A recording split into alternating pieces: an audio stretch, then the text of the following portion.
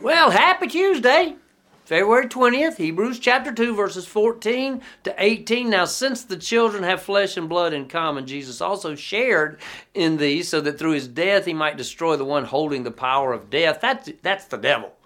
And free those who are held in slavery all their lives by the fear of death.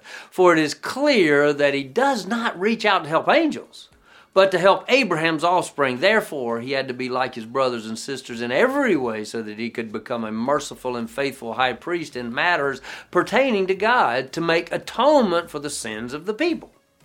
For since he himself has suffered when he was tempted, he is able to help those who are tempted. Now, yesterday, I repeated the list from Hebrews chapter 1 of who Jesus is. Today, we continue to see what he did. The writer established once again the humanity of Jesus by mentioning the commonality between flesh and blood. Jesus shared in our humanity so that through his death he might destroy the devil. You see, this identifies the fulfillment of the Genesis 3 prophecy of the woman's seed crushing the head of Satan.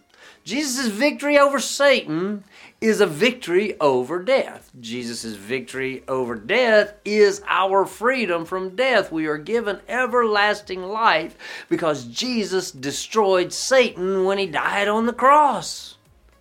I know in ministry, in my life, I've often had to encourage people who can get overcome by the fear of death.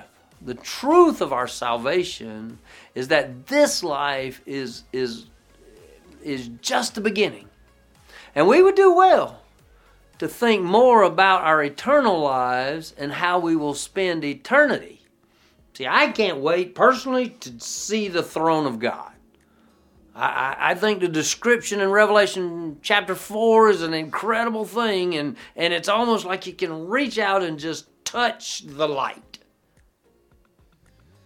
I like thinking about the things that God's done and what Jesus accomplished. See you tomorrow.